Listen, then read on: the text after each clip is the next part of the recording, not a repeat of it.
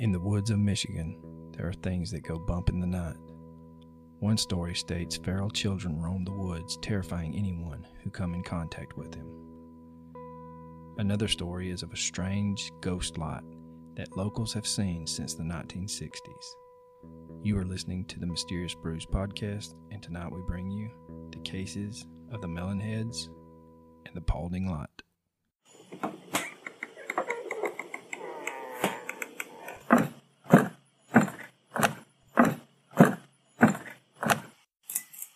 Welcome to a deep, dark, dank, moist basement somewhere in the bowels of Georgia. And as you can tell, something is awry. Unfortunately, Coach can't be with us tonight. He has been quarantined for 14 consecutive days, and we are doing Quarantine with the Kids.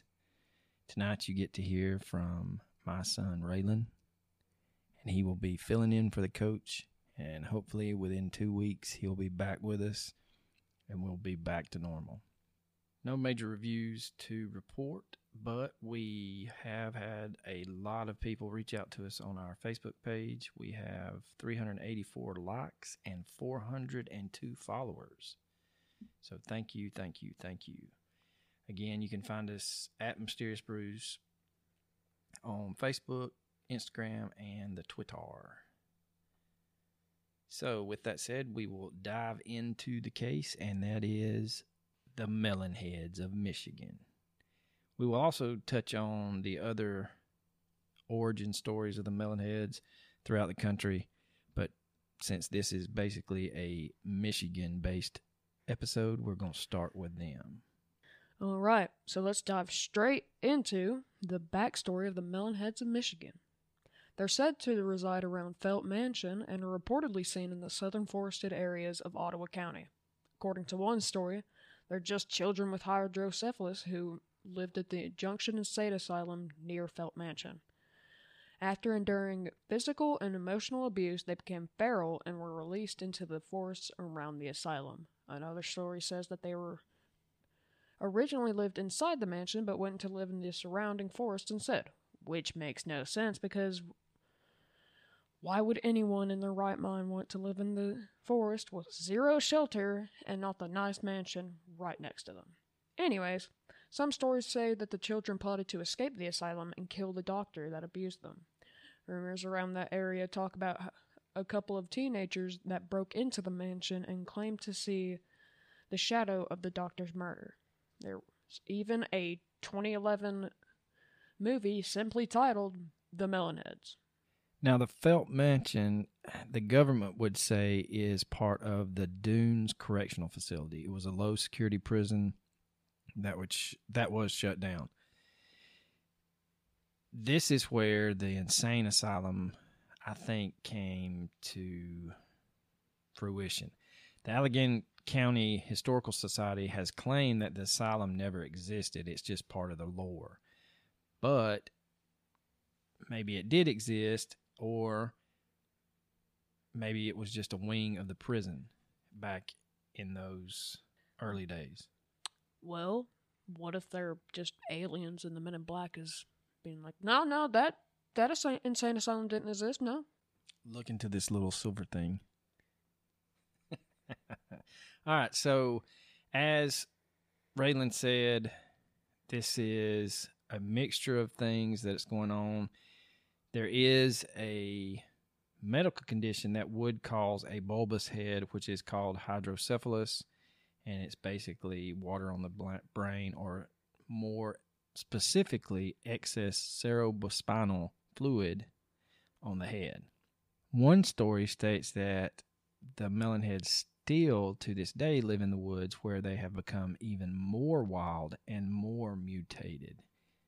Another origin story for the Michigan side of this tale is, and this came from a Michigan resident on michigansotherside.com, says this legend has made its way to my neck of the woods as well. A little different, though. In southwest Michigan, the Melonheads are said to be located behind the Cook nuclear plant in Bridgman. There are two different stories of how they got to be there. The first story says there was an insane asylum in the woods before the power plant was built, and there was a fire that burned the asylum to the ground, and the Melonheads escaped and have been living in the wild ever since. The other story says there was a group of people who lived behind the plant in the woods. After exposure to the radiation, they began to have swelling of the brain, and out of embarrassment and shame, they stayed in the woods to be left alone by the public to live their lives. The nuclear plant and all surrounding property have been closed off to the public since the 9/11 attacks, but you used to be able to drive back into the woods and explore. It was a pastime for teenagers to scare the bejesus out of themselves and their dates. I have been told that the whole area back there is like a maze. Unless you know the area well, it is very easy to get lost in. I suppose that just adds to the scare factor. So I would say the Melonheads from my area are just urban legend, but it always makes for entertaining conversation, especially when talking with those who have been there and claim to have seen one. Another account that's also on michigansotherside.com states, I have friends who have seen the Melonheads in the woods a few times. Do I believe them? Yes and no. They say if you flick your car headlights, you're more prone to see something, but I'm too afraid to try. I've heard insane ghost stories about the Felt Mansion, though. People seeing kids playing at the top of the stairs, then jumping off the balcony of the house. There was also a story about teens who were going to vandalize the Felt Mansion before the restoration began in 2000. It was in the middle of the night, and a man in a horse-drawn carriage pulled up and asked them if they needed a ride. They freaked out and ran away. Well, what do you say about that, yeah, boss man? Just creepers. Yeah, it is little creepers. All right, another account or encounter is last year, me and some friends of mine at Hope College decided we wanted to go to the Allegheny County woods in Hamilton in search of the Melonheads. On our first night there, we went back on a path for about a mile and came to an opening where there seemed to be a foundation of a building still there, but the building was gone. On the walk back to the opening, there was a sign hanging over the path, but it was too faded to make out the wording. On the first night, we did not experience anything too out of the ordinary that we didn't think we couldn't explain by animals or other sorts. We went back the next night, and it was raining, mixed with some lightning. Me and two other guys were leading the group down the path, and about a half a mile into our walk, there was a lightning flash, and all three of us saw the same exact figure of a human about 4.5 feet tall with an abnormally large head standing in the middle of the clearing that we had gone to the night before. We three kind of slowed down for a minute, and the next thing we knew, we heard a huge crash in the woods to the left of us. We immediately turned and ran back to our cars. All right, so now we jump into the Melonheads of Ohio. They are said to reside around Kirtland. They were orphans under the watch of Dr. Crow, or his nickname, Dr. Melonhead. It was said that Dr. Crow performed unusual experiments on these children, making them grow huge hairless heads and deformed bodies. Other stories state that the orphans had hydrocephalus and the doctor pumped their heads with even more fluids. Both stories end up with the children murdering Dr. Crow and burning down the orphanage. They escape to the forests where they now allegedly feed on babies, which is pretty weird. Most eyewitness accounts have happened around Wisner Road in Kirtland and Chardon Township. Melonheads have been popularized online with a website named Dead Ohio, where people share their own stories and theories about what happened to them. A movie about the Ohio Melonheads was released in 2010 called The Legend of the Melonheads. Another popular tale that is of a group of teenagers who were traveling through prime Melonhead territory in Wycliffe, Ohio in 1964. They passed by one of the bizarre creatures standing by the side of the road and just staring at them. When they slowed down the car to get a better look at the creature, it scurried off into the wilderness, and the teenagers decided to give chase. They made their way to an old-fashioned house with an elderly couple sitting on the porch. Several melon heads were milling about them in a surreal scene that none of the teens could quite believe. One of the teens asked the man what was going on. He basically said that he was a nuclear scientist during World War II, and that the radiation he had been constantly exposed to led to some deformities in their children. He claimed that the government had paid him to keep it quiet about it and relocated him there to a remote area along with his wife and his mutated children, where they could be kept away from normal society. The man made them promise not to tell the location of the house and sent them on their way. Of course, being teens, they supposedly immediately told all their friends about how they had run into the legendary Melonheads. A group of them went out to find them. As they drove along the lonely road towards the house, they then apparently were stopped by a large group of police officers, which was surprising since they were in the middle of nowhere. The cops asked what they were doing, and when the subject of Melonheads came up, the police adamantly insisted that it was just an urban legend and they best head back. When the teens refused, they were allegedly taken to the police station and their parents had to come pick them up. Teens would later claim that they had been doing nothing wrong and they had just been driving, minding their own business, making them a suspect to a clear cover-up. Well, that just adds to the fact that these might be aliens, and the Men in Black sent some cops to say, no, that didn't happen. You didn't see anything. It's a cover-up, man. It's a cover-up. It's the government. Government trying to hide stuff from us.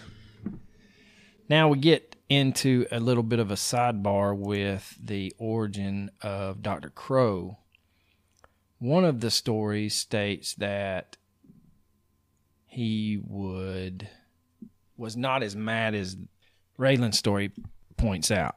The other version basically is very different and says, instead of him being a mad scientist inflicting crazy abuse on orphans, he was actually a very gentle and loving man seeking to only help children suffering from hydrocephalus. Maybe because of his personal history, maybe out of the goodness of his heart, but he took in dozens of orphaned, abandoned, and unwanted children, giving them a safe and secure place to call home. The quote Melonheads, as his ignorant neighbors called them, loved the good doctor. He was like a father who gave them unconditional love and acceptance. In his secluded hideaway on Wisner Road, Dr. Crow cared for those children, shielding them from the cruelty of the outside world. All was well until Dr. Crow suddenly died of natural causes. Now upset and frightened, with no one to care for them, no one to feed or clothe them, the Melonheads became enraged. They set fire to the house, burned Dr. Crow's body, and then fled into the woods. They took their anger out on anyone who crossed their paths. The locals knew to stay far away from the old Crow property, but other curiosity seekers always went looking for trouble.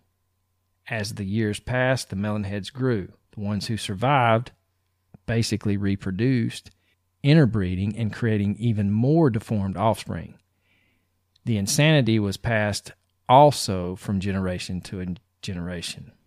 The Melonheads guarded their territory from outsiders. They were blamed for numerous attacks and some kidnappings. Some accounts say that they stole livestock, pets, and even children, using all of them as a food source. And when times got lean, cannibalism was not out of the question.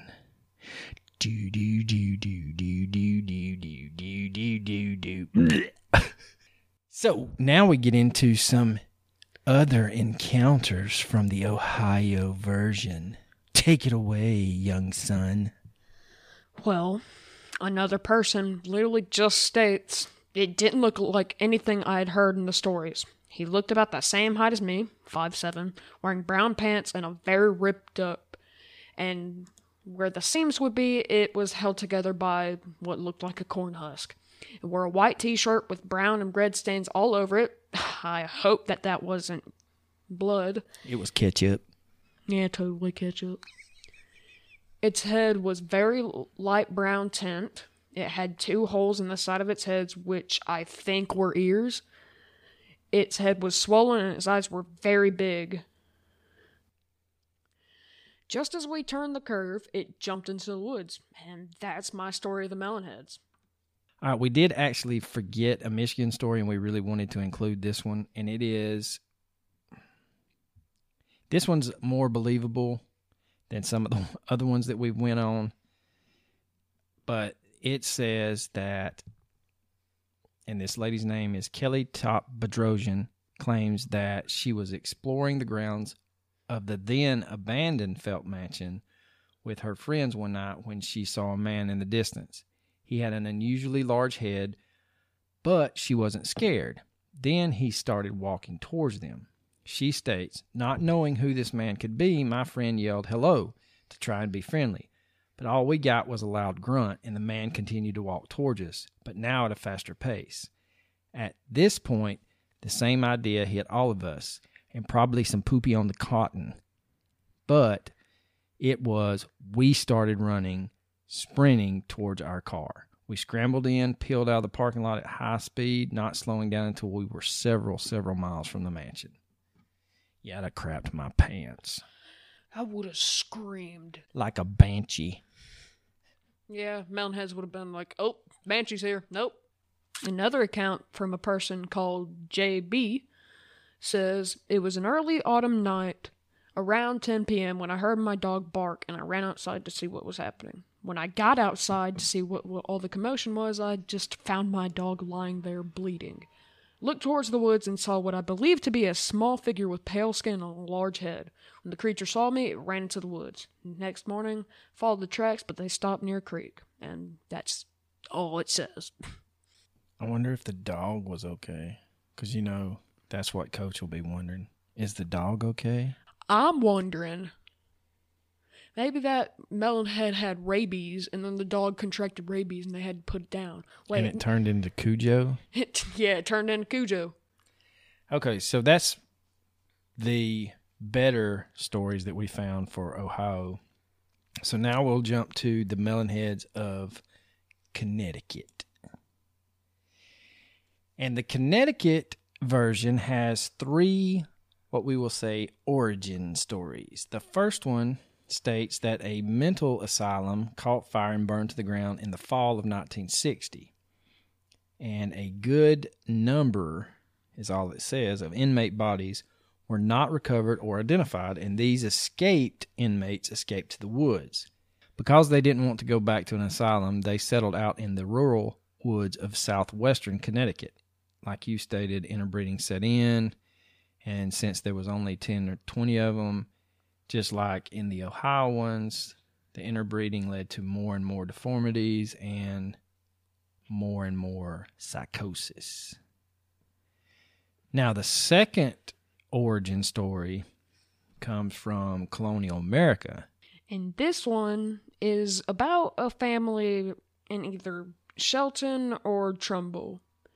They were banished after accusations of witchcraft and had to flee to the woods. As with the first story, the appearance is due to inbreeding and cannibalism. More psychosis, more deformities, and the Melonheads are now said to prey on humans that wander into their territory. Yeah, and according to this, we can blame the Salem witch trials on the beginnings of the Melonheads. I never saw that. That's cool. Yeah. What happens when you research? Shut up, Barlow. It's just like I'm sitting here with Coach. The third origin story is what we touched on earlier, and it's hydrocephalus.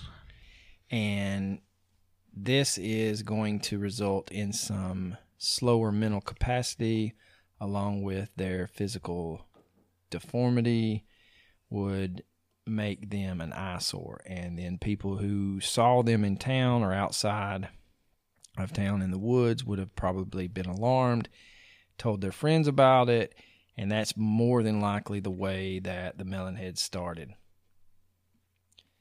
Now, one thing that is, I guess, specific to the Connecticut part of it is this: most stories occur on Velvet Lane in Trumbull, otherwise known as Dracula Drive.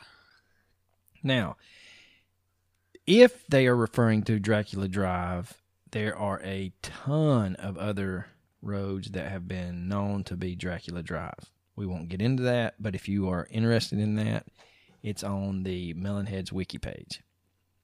But some of the backroad streets in Monroe and Downs Road in Hamden have been the center of some Melonhead stories. Basically, all of these roads that they tell about are lonely, lonely stretches of woods, isolated, no cell service, so it's a little spooky. These Melonheads are described as about 3 foot tall. They are distorted features such as a short torso, large head, large eyes, long skinny arms. Most believe they're cannibalistic and may have power to communicate with each other telepathically. There are many stories of hikers or backpackers that have disappeared while alone in areas rumored to be home to the Melonheads. Just want to point something out. They have a small torso? Torso. All right, so this story comes from the 1980s when a group of girls named Megan, Sue, Kim, Debbie, Jen, and Karen were out on a ride one Friday night. The group decided to take a ride down Dracula Drive for kicks, can't talk, knowing full well that all the dark folklore of the... I can't say anything. That's what you get for making fun folklore. Of me. Shit ass. Lard Farquhar. Lord Farquhar. Just start over. All right. This account comes from somewhere in the 1980s, where a group of girls named Megan, Sue, Kim, Debbie, Jen, and Karen were out one night on a drive. Group decided to take a drive down Dracula Drive for no reason, knowing most of the folklore, but they tried to scare each other just because. They got out of their car, tried to explore, and that didn't turn out well. Well, as they walked down the road, giggling and trying to scare each other with stories, they allegedly heard the door of their car open, after which it started up and actually came driving towards them. The mysterious thief was obscured by the dark and blinding headlights, and the car sped towards them pretty fast, forcing them to jump off into the ditch, basically. And when they looked around, they would finally see the car thieves as they were. Child-sized humanoids dressed in ragged clothes with humongous heads and white eyes that glowed with an orange light. The creatures could be heard giggling maniacally as the car sped past off into the night, never to be seen again. Now, I just want to say something. I'm pretty sure Debbie died, because that was I don't know, but that was a car. That was Debbie's car. It was a Ford Granada. Pretty sure those are beautiful, and anyone who says otherwise, they haven't seen a Ford Granada. Anyways, my parents, including most parents out there, would have killed their child if all of a sudden they just lost their pimp daddy car. Not just a pimp daddy car. Any car. If you come home and try to tell me that you lost a vehicle because of Melonheads, you're right, you would die. Especially a pimp daddy. So that is our take on the Melonheads. And to be honest with you, there are some urban legends in there, but I think they're just my 2 cents worth. Is it probably was a couple of kids that had hydrocephalus back in the 60s, and people just didn't know how to act and started making fun of them, and maybe this kid grew up kind of like the Elephant Man and was just disfigured and tried to have a normal life. But again, we'll get more into it at the end when we get to our theories. So now let's jump into our second part of this episode, and that is the Paulding Light. Alright, so this is a really, really weird thing. It's just a light in the sky. Nobody knows how it's there. And it's basically right on top of the horizon. It's not really high in the sky. It's about treetop level, I believe. And this is just outside of Paulding, Michigan. The first recorded sighting of the Paulding Light was in 1966 when a group of teenagers just saw it and reported it to the sheriff. And it's also known as the Dog Meadow Lights or the Ghost Light. Since then, a number of individuals have reported seeing that mysterious light, which is said to appear nearly every night at the same spot. And it's just above a vast line of trees and power lines in the rural area called Robbins Pond Road. It slowly flickers on like a candle, burning brighter and hovering like a fireball among the stars for several seconds. It's been reported to be a range of colors, anything from bright white to a reddish orange and even green. I didn't find several seconds. I found it stayed there all night. Well, I've seen that too, and it was on an episode of a Sci-Fi Channel program that we'll get into in a second. But yes, this was just given the direction of where it was at and the colors that I saw. Ah. All right. So, although stories to the light may vary, most popular legends involves the death of a railroad brakeman. The legend states that the valley once contained railroad tracks, and the light is the lantern of the brakeman who was killed while attempting to stop an oncoming train from colliding with railway cars stopped on the tracks. Another story claims that the light is a ghost of a slain mail carrier, while another says that the ghost of an Indian dancing on the power lines is that. Another theory is that it's a lantern from a railroad worker who was tragically killed trying to cross the railroad tracks. He supposedly and reportedly swings the lantern and flashes the light to warn visitors of an impending train. And there's some variations to this. Another variation is that the man was killed on the train tracks as he searched for his lost son in the night. His light appears as his ghost continues searching for his forever lost child.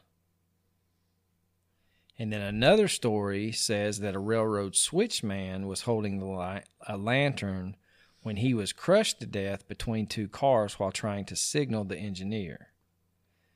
Other theories say that an engineer was murdered along the railroad grade that runs parallel to the road where the light appears. And some people have even claimed to have seen the for real Grim Reaper floating across the road near the light. All right, so the town of Paulding actually has capitalized on people's curiosity of the Paulding Light, and they have a gift shop and a little gas station where you can ask about how to get to the area to see the Paulding Light as well as buy souvenirs. But now we get into the sci-fi series Factor Fate, Paranormal Files. And this was Season 1, Episode 5 in 2010. They investigated the Paulding Light. The investigators were depicted trying several experiments in an unsuccessful attempt to recreate the light, including using car headlights from the north-south section of US 45 and a flyby? Well, it was a flyover by a Cessna with a spotlight. Well, yes. A flyover by an airplane with a spotlight. According to sci-fi.com, after conducting the EVP session, they finally decide that the phenomenon is unexplainable. To see the mysterious orb, one must follow the gravel road about a half a mile, where they'll run into a barricaded dead end. At the foot of the forest lies a sign that begins, "This is the location of the famous Paulding Light can be observed." And it's got a little depiction of Casper the Friendly Ghost at the bottom. And we'll put a picture of that little plaque on our social media. So not so fast there, Scooby-Doo. In the same year that the Sci-Fi Channel did their investigation, Michigan Technological University students took on the Paulding Light as a class project. The students, who were members of the Society of Photo-Optical Instrumentation Engineers, or SPI, set out to the famous area with a telescope. What they saw through the lens was a lot less exciting than a ghost carrying a lantern. They go on to say that they had done some historical checking and there was never any train tracks near that area. But upon them looking at the light through their large telescope, they were able to see car headlights shining down the road of US 45. Due to the position of the road, the car headlights are being refracted from a partially blocked line of sight. Professor Mike Rogerman explained the group's findings, saying, "I can't say there is no ghost there for sure, but I can say everything we saw perfectly is explainable." Now, this did not sit too well with the true believers. And although the students were able to provide a scientific explanation, the avid fans of the light and the true believers of the supernatural history of the light would dismiss the scientists' findings. And the main person that, if you are interested in this, is Jeremy Boz. And he responded to their claims by saying, "We've been told we haven't seen the real Paulding Light. It's not been out here for 3 or 4 years." And he says that, "I've been out here 15 times, hours at a time, in the heat, in the cold, in the rain. It's always the same. But people will always want to believe a mystery other than the scientific explanation." He even goes on to state that, "We were there one Monday when a man saw the headlight on our computer from the telescope, and he refused to believe it. According to the research group, sometimes heat rises off the pavement and causes a distortion in the light, making it appear larger or smaller from a distance. The movement of the light is due to an optical illusion caused when the car moves up and down the hill. The students also offer that the variety of colored lights seen in the scene is probably due to cop cars pulling people over. Despite these findings, people still visit Paulding, Michigan, hoping to get a glimpse of the light, or even a ghost. It's fun for the whole family to park on the side of the road and anticipate the light's arrival. And whether the lights are from a car or whether they are an unrestful spirit, the light brings people together in a positive way and sparks the imagination and daydreamers everywhere." So we will leave you with this. If you have gone out to Paulding, Michigan and seen the light, and you believe it's not headlights in the distance, then that's okay. And if you do believe that it's headlights in the distance, that's okay too. So now we're going to get into our theories. And since we have our guest of honor, Mr. Raylan, he will go first. Oh, yes. Anyways, with the Melonheads, like you said, I'm pretty sure they're just people with hydrocephalus that are kind of scared of the fact that people they make fun of them, so they run away, seem like creatures, blah, blah, blah. Well, I think it also, on that tangent, is that happened probably with the first story, and then it kind of grew into that urban legend of things like that. And it probably was a young child that had hydrocephalus, and he was made fun of, and then more and more stories. He eats children. He eats cats. My cat that, and then it just grew from there.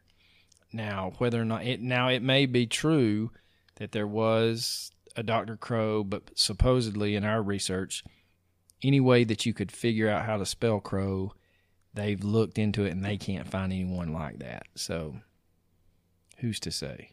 Now, with the Paulding light, from my very extensive research, I found that it stays on all night.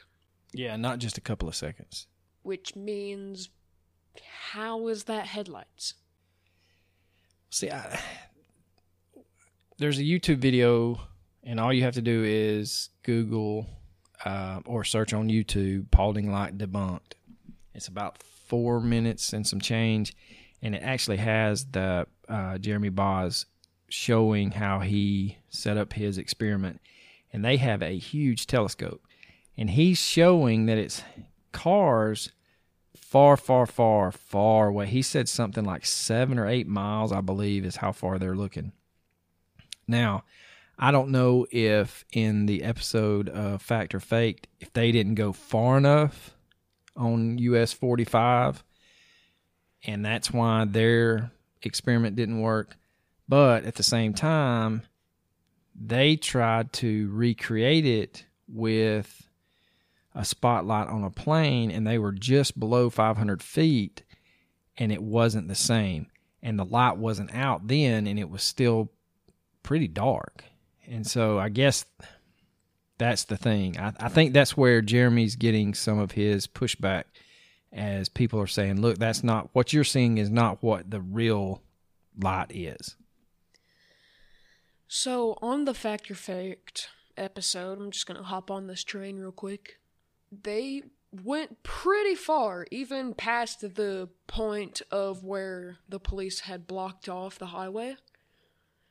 And they went back to the point where they most likely thought Bill could see it, turned off their headlights, and the Paulding light was still there. So, yeah, and it doesn't move. It doesn't appear to move in that episode. And in some other YouTube videos, it doesn't appear to move a whole lot either. So it's not like you could say it was headlights moving just a little bit. But again, we personally have not been to Paulding, Michigan, so we can't say. And who is there? I don't see the possibility of a infinite line of cars all night running through, or the possibility that someone every night goes out there, turns on their headlights, and sleeps in that exact spot, that exact space, even when it's wintertime and the heat isn't rising up from the pavement, so the distortion isn't whatever. I do not think somebody just parked there every night. Exact spot. Like, exact. It doesn't move at all during the nights. Exact spot. Just, yeah, I'm gonna park here, turn on my headlights randomly, and go to sleep. All right, so those are our opinions and our theories on both of those. Our recommendations, I will start us off because I've just pulled this on him. But I recommend that you do your own research with anything. Reach out there, Google it, and see what you can find. And if you are from Michigan and you have had a experience with either the melon heads or with the Paulding light, please contact us on social media and let us know. And we are hoping to go back and start revisiting some cases that we've had some comments on some of our cases. So we are going to probably have that in the works as well. Before Raylan gets into his recommendation, one last thing I wanted to say was, if you're not a Patreon patron, please look into it. We are looking at upgrading all 3 tiers. We are looking at giving at least a minimum of 24-hour early access to our episodes for our Patreon patrons. And hopefully there's going to be some merchandise coming down the pipe pretty soon. Maybe some T-shirts, a koozie, something. But now, Raylan, go ahead with your recommendation. No, I don't have many recommendations as YouTube channels. I will say, watch the episode Fact or Faked. Watch that one dude's debunked video. Other than that, there's a couple websites. Mysterious Universe. They did a pretty good job with melon heads and the polyglot. Now, same goes for Michigan's Other Side. Go check those two out, and like Arlo said, please consider becoming a patron on Patreon. And without further ado... Deuces! I wanted to say it. Go ahead, you can say it. Deuces! God dang, boy.